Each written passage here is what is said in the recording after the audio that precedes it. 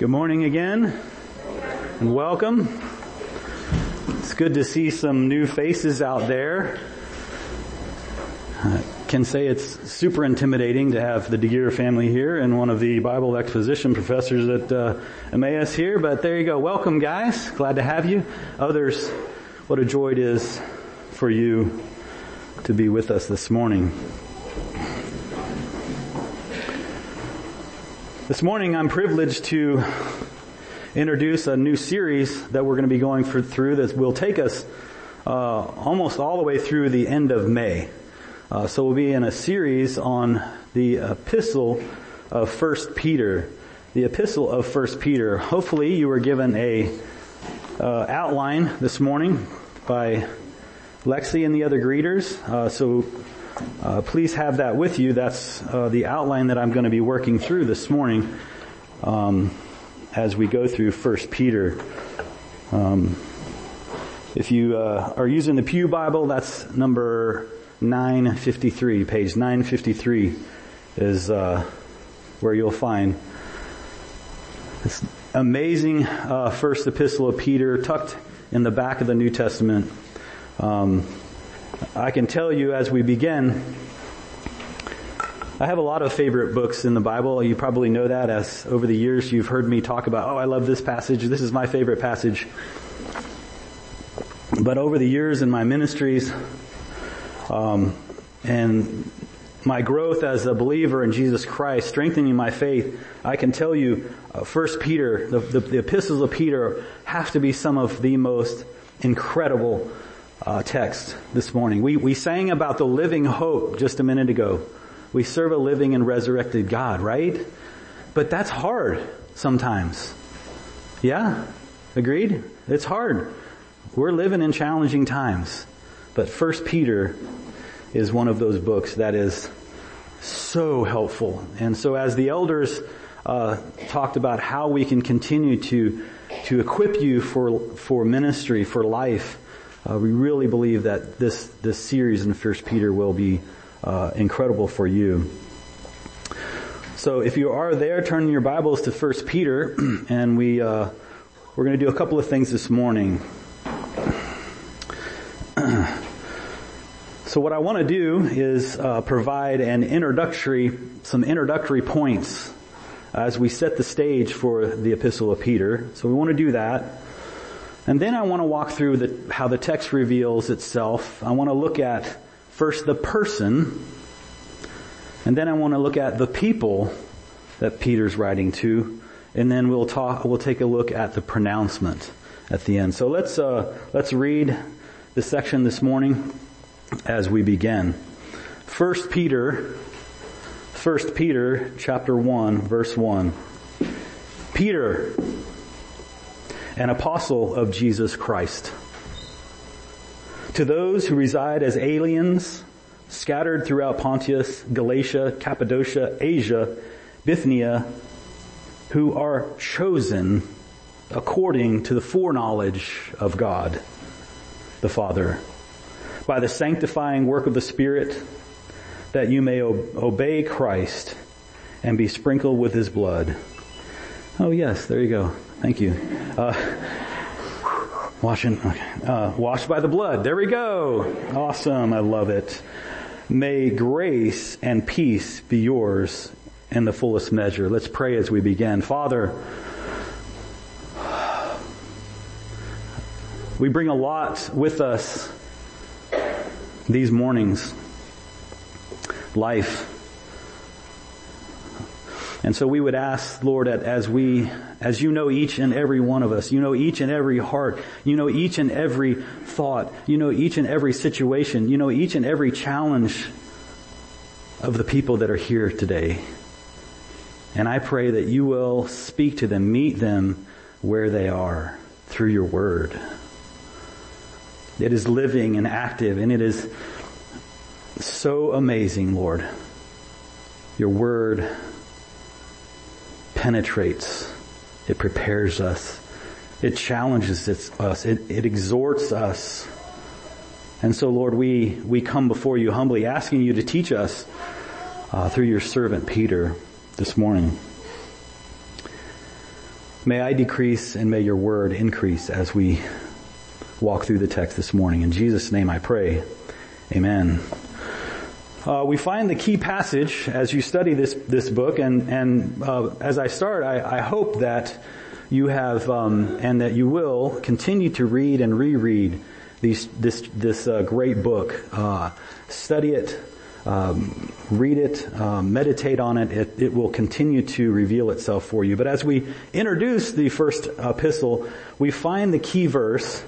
We find the key verse for this book in chapter 5, verse 12. So turn with me to chapter 5, verse 12. And this is the key verse as we begin. And again, this is in the introductory comments of how we set up and understand the epistle of Peter. 1 Peter 5, verse 12. Through Silvanus, or Silas, our faithful brother, for so I regard him, I have written you briefly, exhorting, yes, this book will challenge you. Yes, this text will drive you to consider ways to apply the theology that we learn in your everyday life. Peter is exhorting us, and he's testifying, he's making known that this is the true grace. What is this? This is all that he's going to be teaching us. All that he's going to be teaching us. That this is the true grace of God. Stand firm in it. Stand firm in it. Peter wrote this text for two reasons. Number one, he wrote it to strengthen the church and to feed the flock. To strengthen the church and to feed the flock. In other words, therefore, Peter's purpose for writing this letter is one of encouragement to believers. Peter's purpose is to encourage you. And this is how you should approach this text.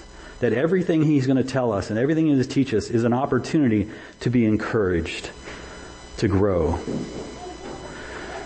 He's not living with us anymore, but I used to have an uncle, a great uncle. His name was Uncle Louie.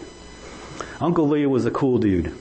He was one of the main administrators of the educational system in Tulsa, Oklahoma. And so every time we would go, it wasn't very often because most of my life we lived away from Tulsa, but every time we would go to see my grandma who lived in Tulsa as well, and my Uncle Louie lived there with them, I loved going by his house. You know why I loved going by Uncle Louie's house? Because every time, no matter where I was, no matter what I was doing, Uncle Louie would look me in the face and say, "Chad, I believe in you. You can do this." He may or may not have known what I was going through. Many times we would talk to him and I was in high school, and man, I was kind of lost in high school. And he would sit down with me and he would say, "Well, what are you doing? What are your plans?" And he would always say, "I encourage you," and yet he would challenge me. "You know, Chad, I think you can do better than that. I think you can do better than that." I always remember Uncle Louie's words. And I really think that this is the kind of idea that we have as we introduce this, that Peter is kind of like my Uncle Louie. He's like your uncle that you love and you respect, and he's saying, "You know what? I really want to encourage you, but you can do better. You can do better." And as we look at this text, always keep that in mind, that Peter wrote this to encourage you, to challenge you. You can do better.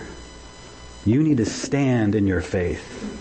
And brothers and sisters, family of God, may it just be said really clear many times in this series, things are going to get worse. Things are going to get worse. We will experience suffering and trials. Okay? And one of the broad purposes of us talking about this text is to prepare you for the challenges and suffering that you will incur by aligning yourself with our Lord Jesus Christ. All right? Peter wrote to encourage and strengthen the sheep, and by doing this, he was fulfilling his calling from the Lord. Peter claims authorship of this text. He was carried along by the Spirit, so it's Simon Peter. So this is a unique name that Jesus gave Peter, he changed Simon, he changed it to Peter, so we know that this is truly the one person that's writing this book. He's carried along by the Holy Spirit in writing this, and Silas or Silvanus is most likely the person who actually wrote the words for those who are reading it. The letter also was likely written from Rome around 64 AD. Now, if you study and read more on this, you're going to have a range of dates and times on this, but I'm comfortable with saying this is written around AD 64. Putting this in context, this would be about 30 years after the Lord Jesus Christ was with him. Okay? So this is at the end of his life. Although Peter uses the term later on, you'll see that he's writing it from Babylon to refer to its location. There really isn't any indication that we know where this might have been. So I agree with many commentators, whether it's A.T. Robertson or Wiersbe, that it's correct to say that his location is in Rome. Okay, so he's writing in Rome. Likely he's not putting that term on it because he wants to throw off Nero at the time. He doesn't want Nero, who's oppressing the Christians, he doesn't want him to really know where he's writing this from. Likely the same type of trials that Peter refers to throughout this text is what is happening at Rome. Okay, you know what's happening. The city of Rome was burned. Nero blames who? He blames the Christians. So there's really some suffering and oppression going on right now. A.T. Robertson says that these are the trials are like echoes of persecution from Rome. Echoes of persecution. This would be a circular letter. And we'll learn more about this. This isn't just for one particular group. This is going around to a number of letters. It was to be shared with multiple churches. As we're setting this up in the introduction, there are a number of themes that you're going to need to make sure that you are aware of and understand. There are three primary ones that you'll see a lot. Number one is the theme of suffering. The theme of suffering. The next is the theme of grace. And the third theme is glory. So these are some major themes that you'll be introduced to you'll be challenged with as Peter talks with us. Suffering, grace, and glory. Indeed, if you will, grace, as you read it, grace is used in every chapter of 1 Peter. Okay? And each of these terms enables our eternal hope in Christ. I agree with Bible expositor and theologian S. Lewis Johnson when he says suffering is for our training and education, not necessarily because you sin or your sin, but to help us understand what God can do for us and through us. Did you hear that? Suffering is for our training and education, not necessarily because of your sin, but to help us understand what God can do for us and through us. He continues on and says discipline is necessary in order to perfect us. So if you have this idea that the Christian life and that growing in Christ doesn't include suffering, dear ones, I'm telling you, you have the wrong faith. Being a believer in Jesus Christ includes suffering and trials. And it's for us to understand what God can do in us and through us. In other words, suffering is intended for us to grow into spiritual maturity. It's exciting, isn't it? Suffering. Yay! Let's go. I'm ready. While there are many ways to outline 1 Peter, I found it helpful to use Wiersbe's. I've modified it a little bit. In your notes, you'll see the outline there. God's grace and salvation. So it starts with God's grace and salvation. God's grace in submission. God's grace in suffering. And then he has the final exhortations. So as we move through this, I want to give you these introductory thoughts.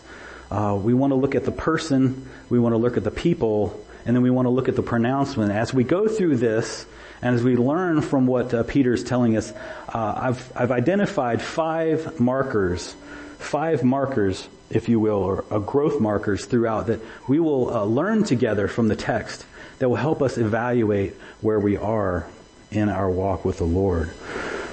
So let's move now into the person. Let's look at the person. Verse 1. Simon Peter,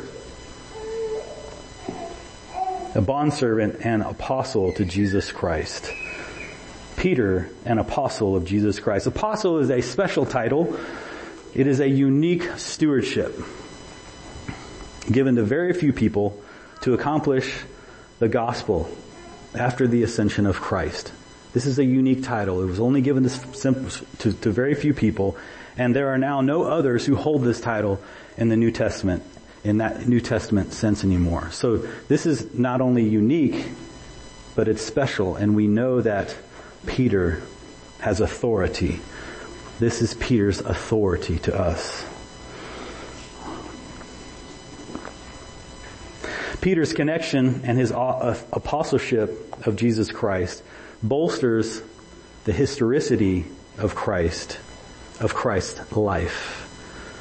Never wonder, dear Christian, about the historicity of the Scriptures and the reality of Jesus Christ, His life, His death, His resurrection, and His ascension. That is a core part, that is a core doctrine that you must believe and apply practically. If you have challenge of what you see in this, in the historicity of the gospel, then you are missing out. You must see that when we see these terms and we hold to the Scriptures, that it is historical. In fact, New Testament scholar Buse Fanning says these epistles anchor Christianity in the historical events of Jesus' life and work on earth. My dad studied with him. He's a good guy. These epistles anchor that Christianity in the historical events of Jesus' life and work on earth. So let's remind ourselves of who this Peter is, because in reminding us of this man of God, it establishes the framework upon which we understand what he's going to tell us. So turn with me to Luke chapter 5. Let's spend some time thinking about who this man is. You guys probably remember this, but it's good to remember. Luke chapter 5. Luke chapter 5, starting in verse 1. Luke chapter 5.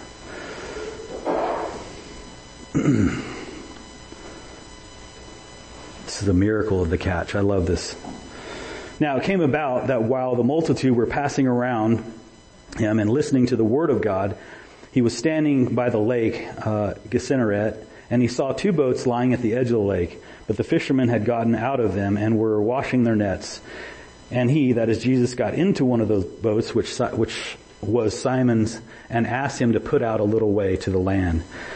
And he sat down and began to teach the multitudes from the boat. And when he had finished speaking, he said to Simon, "Put out into the deep water and let down your nets." Here's Simon. I love Simon. Do you get it? And Simon answered and said, "Master, man, we've worked hard all night and caught nothing. But at your bidding, I will let down the nets." And when they had done this, they enclosed a great quantity of fish, and their nets began to break. And they signaled to the other partners in the other boats for them to come and help them. And they came and filled both boats so that they began to sink.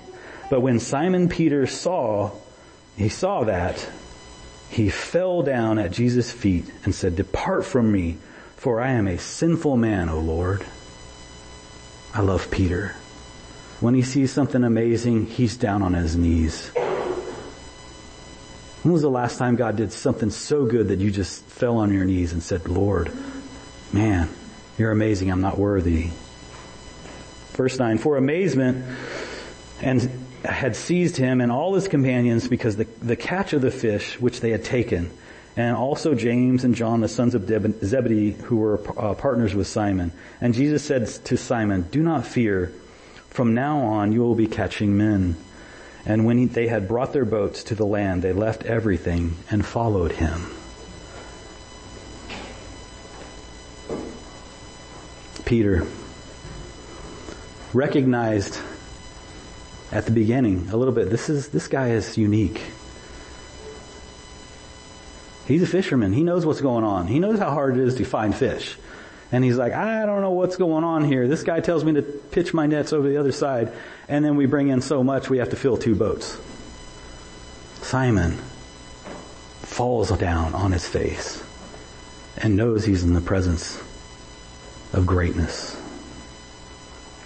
Peter, he responded. This is a great passage to catch a brief glimpse of Peter. Let's look at Matthew 14 now. Matthew 14.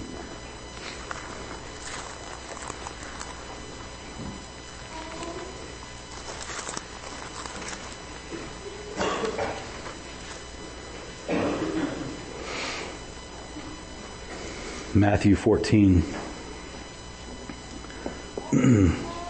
Matthew 14. This is a great passage. You know it well.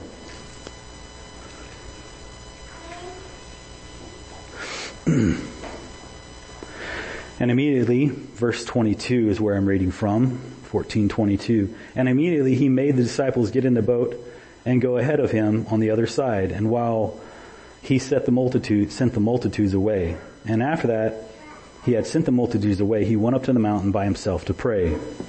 And when it was evening, he was there alone. But the boat was already a stadia from the land, battered by the waves, for the wind was contrary. When I was in junior high, lived in Southern California, and every once in a while we would go take these trips, these special trips. Did you ever go on a special trip in junior high? Do you remember how excited you were? When I was in junior high, we got permission. I was in science class, one of the few science classes I might have remembered something that went into them. But we got to go on a whale watching trip. Have you ever been on a whale watching trip? Yeah. So we go down to Long Beach, and we get on this big boat. And I thought it was going to be fun, right? So I've been around water almost all of my life. My parents taught me to ski about the age of 6, and I've been skiing and on the water, and I'm thinking, man, I got this figured out. This is going to be great. We're going to see some whales, and it's going to be wonderful. And so I get on this boat with a bunch of other people, and we're looking for whales somewhere out there. Do you think I saw any whales when I went out there? What do you think I saw? I saw the side of the boat. I thought, what am I doing out here? I'm going to go in and do this inside. And I go inside the bathrooms, and all I saw was the whoosh of other people's vomit going else. And I'm like, okay. Needless to say, I didn't see much at all except my vomit going on the side of the ship. Everybody told me they saw a lot of whales, but I didn't. All right? This is the context in the sense of what Jesus is, we see the disciples. The wind was contrary. Man, the ocean was pretty good that time. I mean, these waves, oh man, it just does a number on you. The disciples are in the boat. And the waves were contrary, and coming out of that, all of a sudden, Jesus comes to them walking on the sea. Now, let me tell you, I was looking at the water. That's probably my problem. I was looking at there and just, whoa, I don't know how these disciples, these were fishermen, so they probably knew they could hold their lunch better than I was. But the sea was going everywhere, and they were actually paying attention enough to see Jesus walking on water. And when they saw him, they were frightened and saying, "It's a ghost." And they cried out for fear. But immediately Jesus said to them, "Hey, take courage. Don't be afraid. And here we find our man. Verse 28. And Peter. Okay, mind you, the winds are still contrary. Hello, I'm still hurling over the side of the ship. This is crazy. Peter says, Lord, if it's you, command me to come to you on the water. Have I told you that I know how to walk on water? No, I'm not Jesus. When I was a kid, one of our friends, he actually told me this. I don't know if you remember telling me this, Mom and Dad. But Jerry said, hey, you know what? I can teach you how to walk on water. And I said, whoa, I want to figure that out. What's he talking to me about? He had a really cool boat. It was a ski naughty. And this afternoon, he put a boom on the side of that boat. And he kind of gave me some ideas of how to do this. You hang on to that boom, and at a certain speed, you're just hanging on for your dear life, and you just swing yourself around, and you stick your feet in the water, and then you pop up, and you're on the water. And I did it for about 10 seconds, and then I was gone. So yeah, for a little bit, I was going 40 miles an hour. Kind of feels funny on your feet. But Peter says, Jesus, tell me to come. Would you do that? I'm not sure I would do that. And Jesus said, come on. The contrary winds, no doubt, people. He steps out, and boy, he goes for a while. And he goes. And Jesus is there. But then what happens? He kind of looks beyond. Maybe there's a big wave coming behind Jesus. He's like, maybe this will crash him or something, right? But he starts losing his perspective on who he was looking at, and he began to sink. And you know the story. Jesus lifts him up. That's Peter. That's Peter. Amidst the contrary waves, amidst the frightening, to see a person walking on water. It's crazy enough to see people skiing at 40 miles an hour on water. Seeing a man walking on water. He says, Lord, command me to come to you. He trusts Jesus when he gets out on the water, but he has to learn to continue to trust Jesus as he was out on the water. Jesus and Peter. Impetuous Peter. Turn with me to John 18 as we continue to look at who this man is that's writing this amazing book to us. John 18. Turn to John 18. This is later, way later in Jesus' ministry. John 18:10. You know the story, but it's good to be reminded.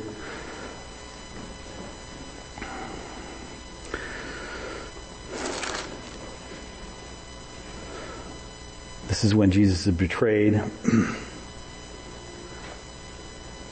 I'll start around in verse 4. Jesus, therefore, knowing all the things that were coming upon him, went forth and said, Whom do you seek? And they answered him, Jesus of Nazareth. And he said, I am he.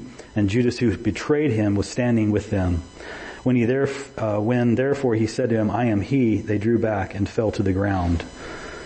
And therefore he asked them, Whom do you seek? And they said, Jesus the Nazarene. And Jesus answered, I told you, I am he. If therefore you are seeking me, let these go their way, that the word might be fulfilled which he spoke. Of those whom thou hast given me, I lost not one. Verse 10, and there we find Simon Peter. Therefore, having a sword, this is another reason why I like Peter. What do I always have? I don't have it with me. I usually have a knife in my pocket, so I kind of love Peter. Not that I would do that. Anyway, so Peter, therefore, having a sword, drew it, and struck the high priest's slave and cut his right ear off. The slave's name was Malchus. How'd you like to be that guy? He was named. Why are you in the Bible? Peter, cut my ear off. Yeah. Peter draws his sword and cuts the dude's ear off. Protecting his Lord. Protecting his Lord. But Jesus said, Come on, Peter, put the sword up into your sheath. The cup which the Father has given me, shall I not drink it? Peter's learning. Impetuous Peter is learning. Later on, look at verse 15. And Simon Peter, we find him again, following Jesus. And so was another disciple. Now this disciple was known to the high priest and entered with Jesus into the court of the high priest. But Peter was standing at the door outside. So the other disciple who knew the high priest went out and spoke to the doorkeeper and brought in Peter. A slave girl, therefore, who kept the door said to Peter, "You are not also one of this man's disciples, are you?" He said, "I am not."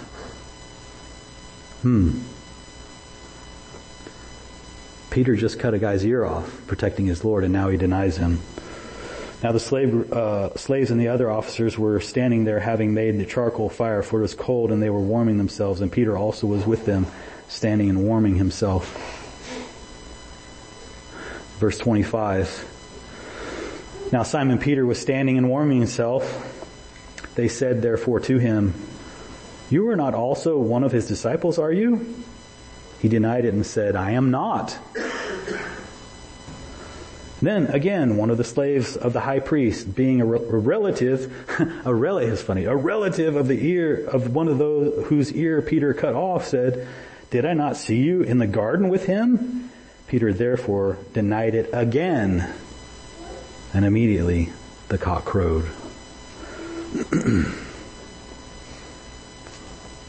He denies. First he cuts off the ear of the slave, protecting his Lord. Jesus tells him, put it back. Then he denies Jesus to the slave girl. He denies him among a group of people. And he finally denies Jesus in front of one of the relatives, the man who he cut his ear off. It seems if Peter is thrown and tossed by his circumstances. He defends, and then he deflects. Sound like people we know? Kind of sounds like me. Turn to John 21. John 21 as we continue to learn about Peter. John 21, real quick.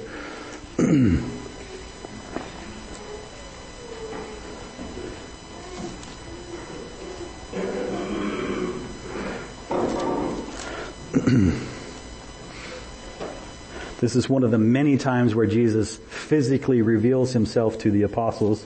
You know this story. I'm going to start in verse 12 of John 21. Jesus said to them, "Come and have breakfast."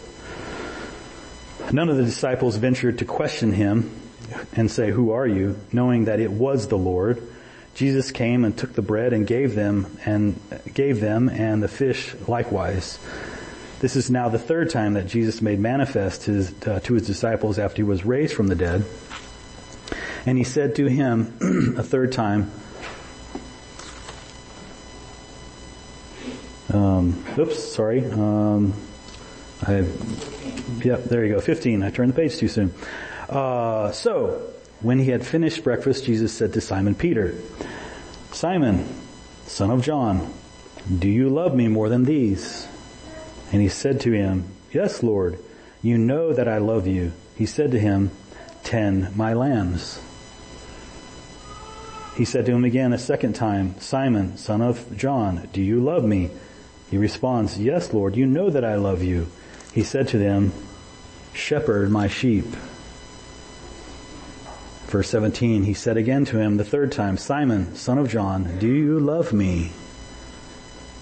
Peter was grieved because he said to him the third time, "Do you love me?"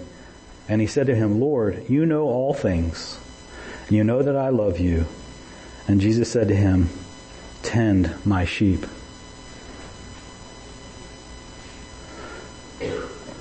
Dropping down in verse 19, now this he said to signify that the kind of death that he would glorify God. And he said, when he had spoken this, he said to him, "Follow me." Peter, turning around, he saw the disciple whom Jesus loved with them. Peter, in his final interaction with his Savior and Lord, hears those words, "Feed my sheep, tend my sheep, follow me." Jesus restores Peter.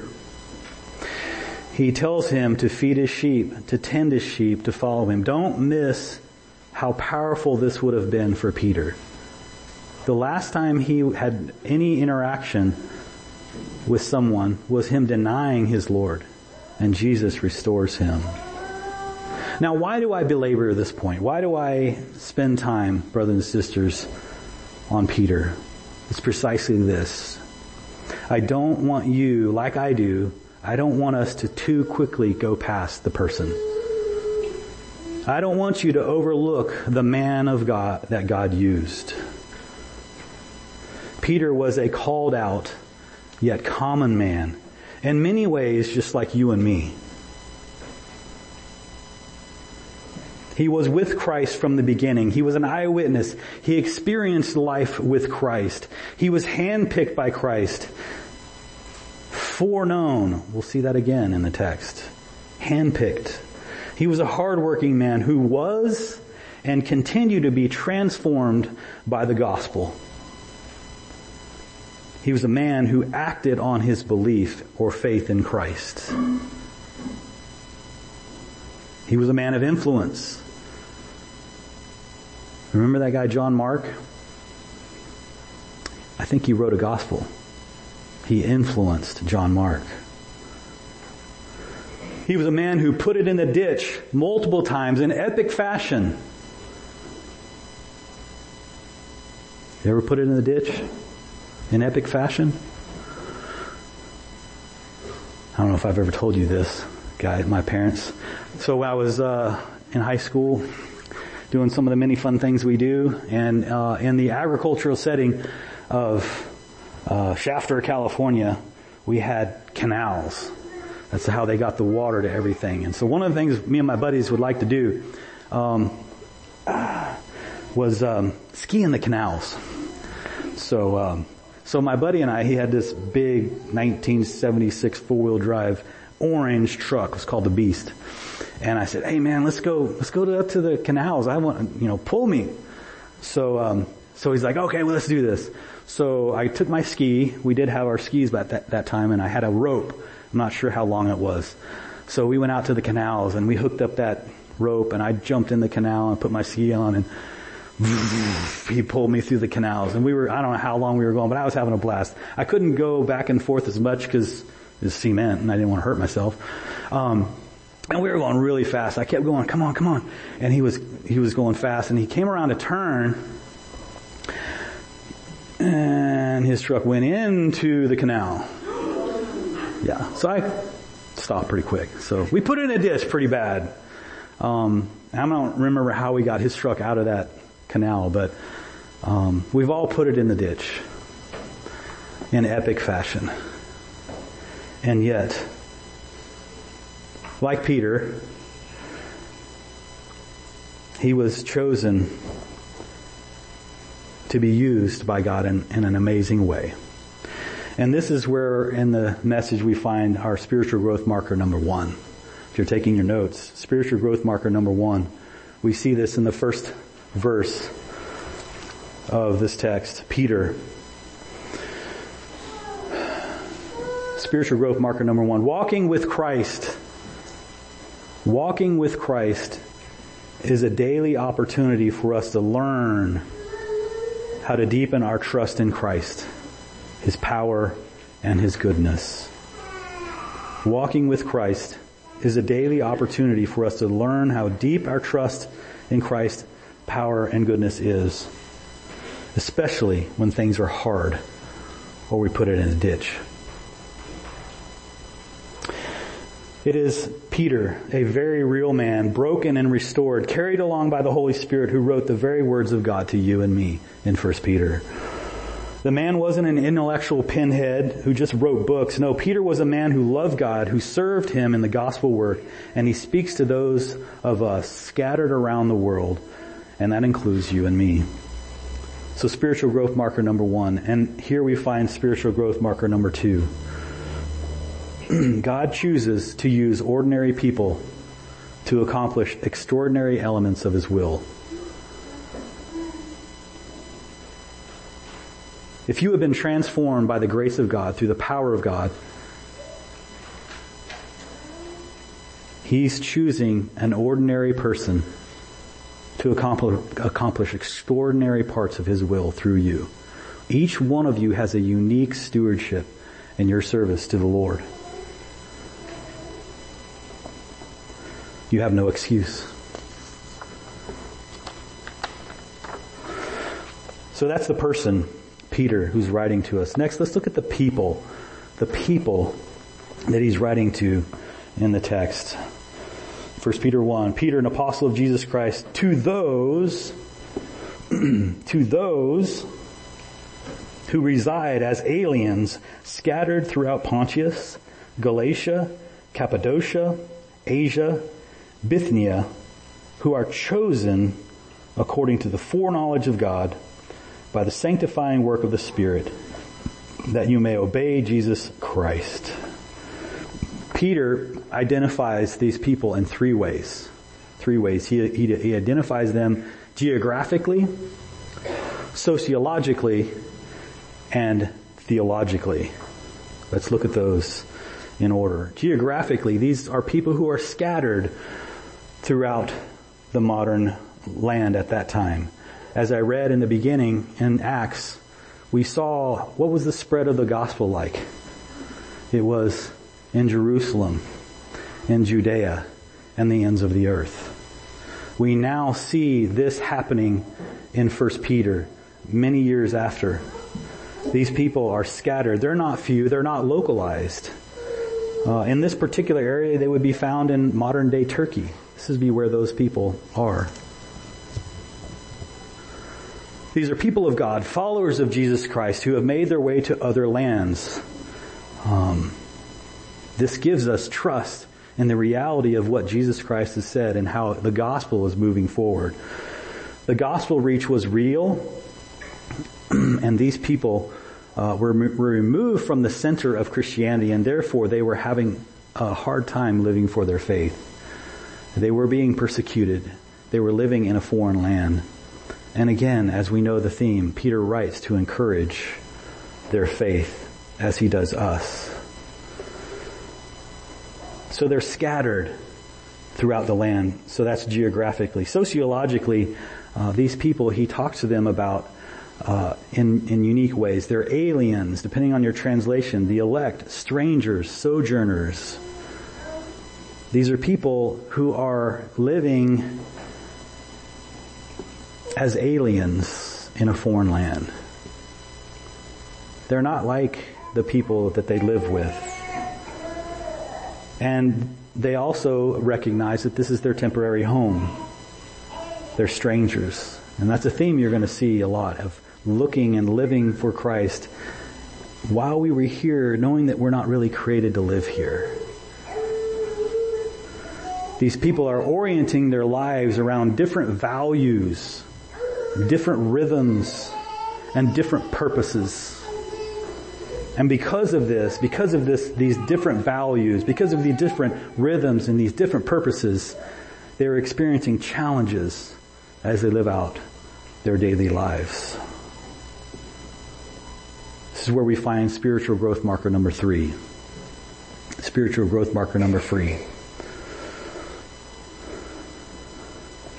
Believers should live and behave differently because we have set our hearts on where we are going, right?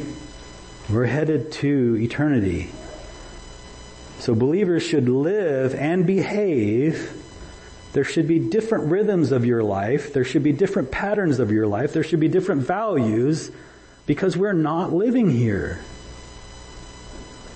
Your life should look differently. And as a result, trials and persecutions should be anticipated. You should anticipate them, brothers and sisters. Why? Because you've oriented your life around different values. The rhythms of your life aren't going to be like the non-believers in Dubuque. Dubuque people should see something different in the lives of the people that go to Great Adventure. And that should be on purpose. because we've oriented our life to eternity, not to this world. Oh yes, at some point God's going to renew this earth, and that's where we're going to spend eternity. But the values of this world, of this dark place, we do not orient our lives around those. If you do, you're not walking with the Lord. Because our values should be aligned with Scripture, not the culture. So believers should live and behave. This is spiritual growth marker number 3. Spiritual growth, believers should live and behave differently because we have set our hearts on where we are going. The results are trials and persecutions, and we should anticipate those, brothers and sisters. If you're not experiencing them now, you should be in the future, and we probably will. So Peter identifies the people he's writing to geographically, sociologically, and theologically. Did you catch that? He speaks to us about the triune God. He says, those who are chosen according to the foreknowledge of God. God the Father. He has an eternal plan. If you have been translated from the dominion of darkness and the dominion of light, God chose you. We know that's nothing of yourself, because you, on your own, you cannot choose the Lord. The Lord Jesus has to choose you. He has an eternal plan for you.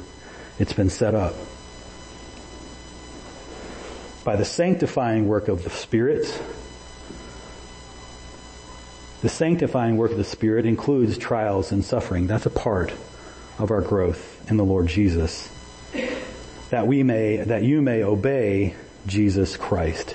We see the Trinity right here in Paul's theology. Any book that teaches you how to practically live for Christ is going to be based on sound theology. And if you do not have a theology based on a triune God, God the Father, God the Son, God the Holy Spirit, you're following the wrong God.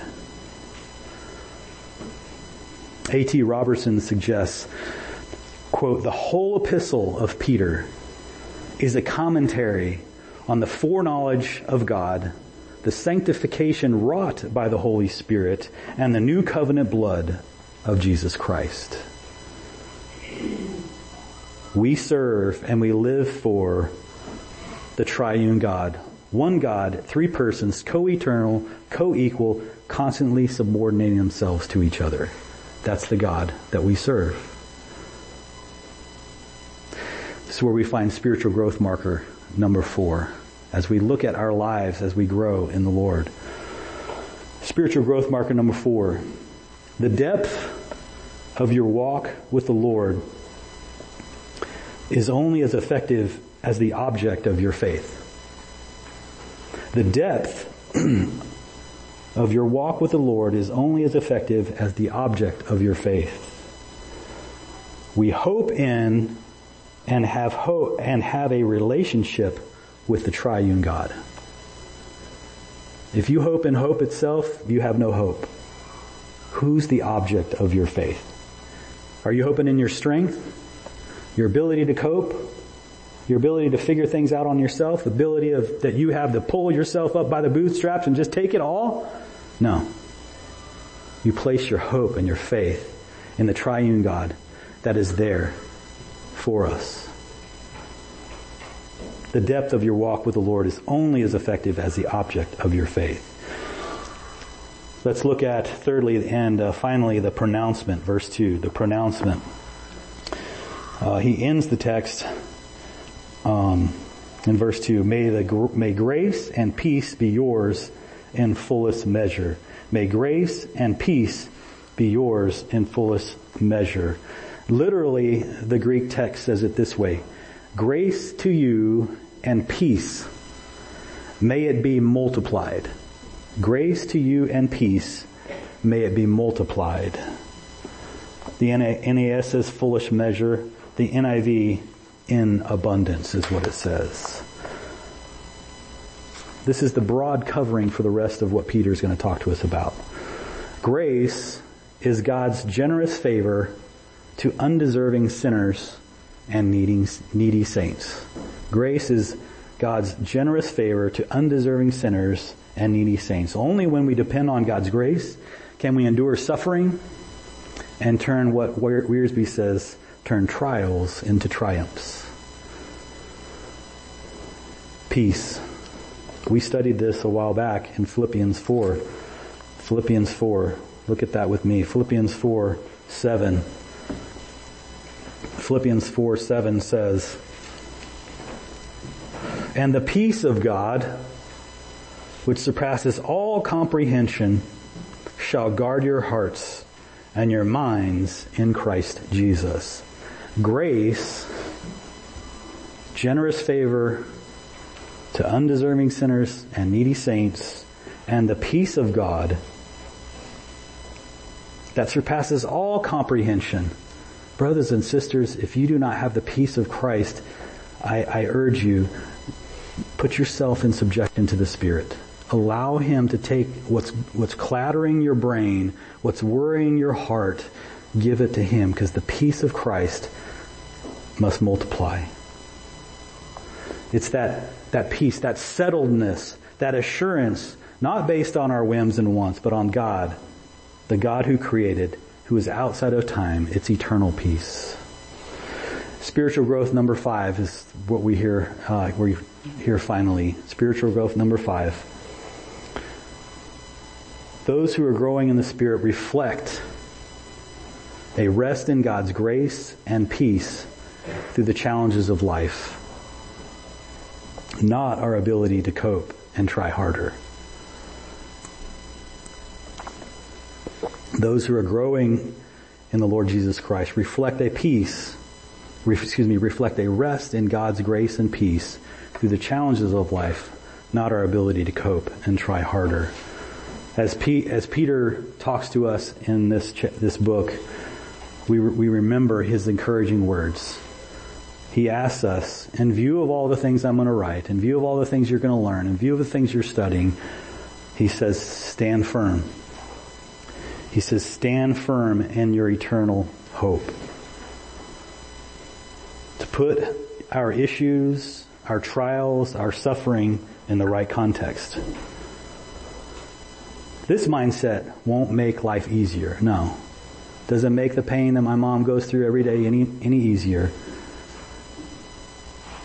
What it will do is enable us to emulate our Lord Jesus Christ, who in view of the joy set before Him, endured the cross. May we follow Him. Let's pray. Father, thank you for this amazing book. We thank you for its power, its presence in our life. We thank you for the person of Peter and how you show us your love and your compassion through his life. We thank you for choosing us and speaking to us. We thank you for providing for us.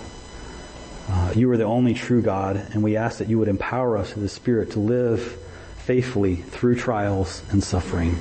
Not only today, but tomorrow, the weeks to come, the months to come, the years to come. We cannot do this without you. In Jesus' name I pray. Amen.